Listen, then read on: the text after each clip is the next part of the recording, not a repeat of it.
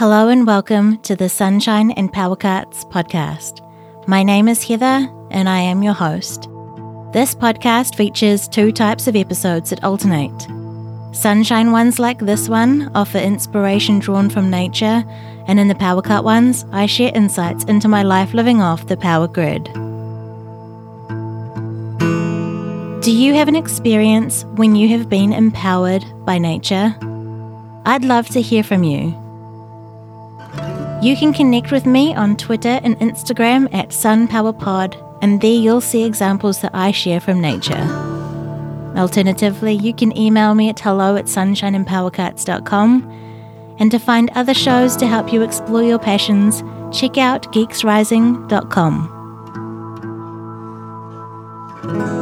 The theme of this episode is ebb and flow. There are many examples of and different ways to describe ebb and flow. What comes to mind for you? They are a recurrent pattern of growth and decline, moving forward and retreating back, a rhythm of transitions, cyclical processes of motion and change, rise and fall, give and take. In essence, they are opposites of each other. And acceptance of this natural cycle and movement with both the ebbs and the flows are often referred to as the dance of life. There are many examples of ebb and flow in nature. But did it make you think of the tides? There's a poem by Atticus, not the ancient philosopher, but a modern-day poet who goes by the same name, and it's titled Ebb and Flow. The opening line will be read to you by Emil Haag, who's a voice actor and friend. The earth breathes deep and lets us go. The waves roll in and off they go.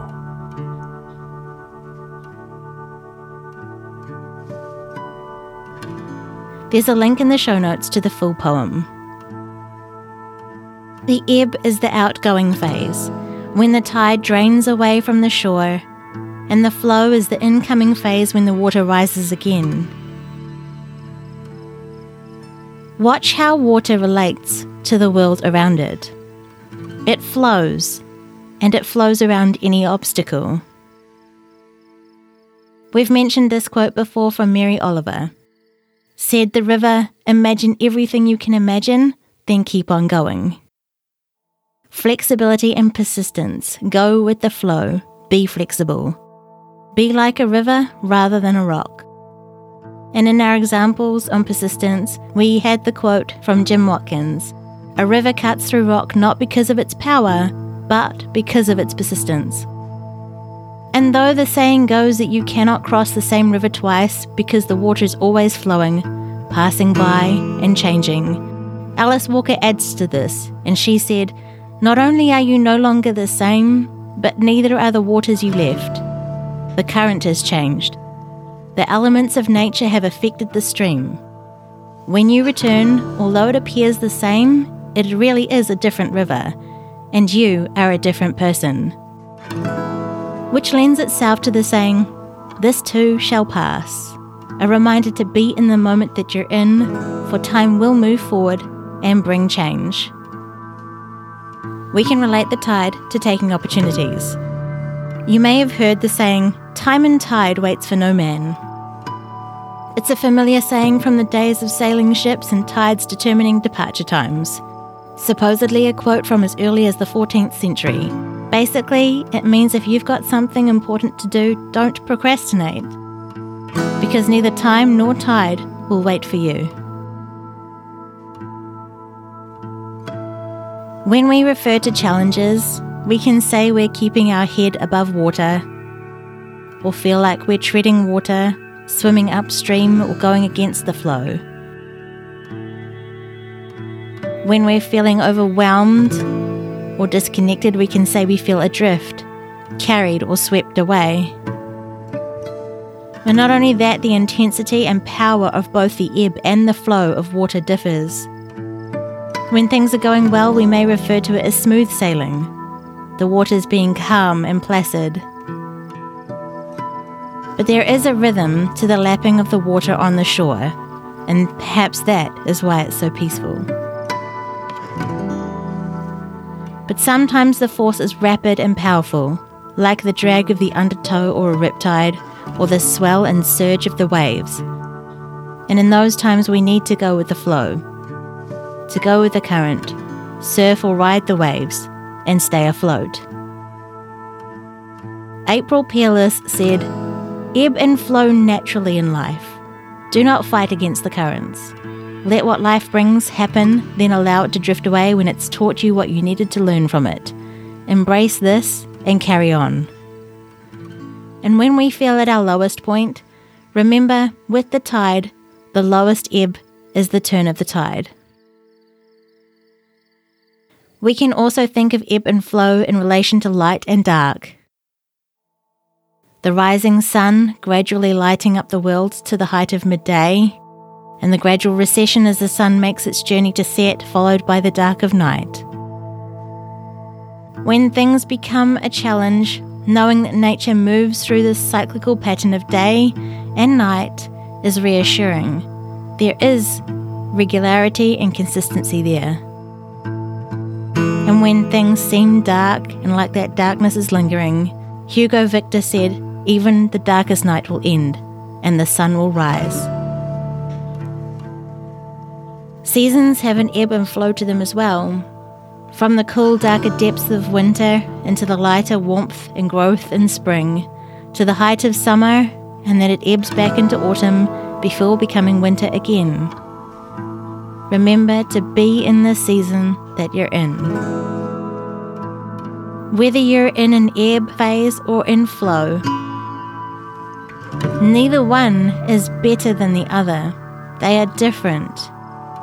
Though ebb can have negative connotations like decline, deterioration, regression or retreat, retraction, withdrawal, and separateness, detachment, a lack of energy or draining, and adding distance between where we are and where we want to be, leading to disengagement and disconnection or failure.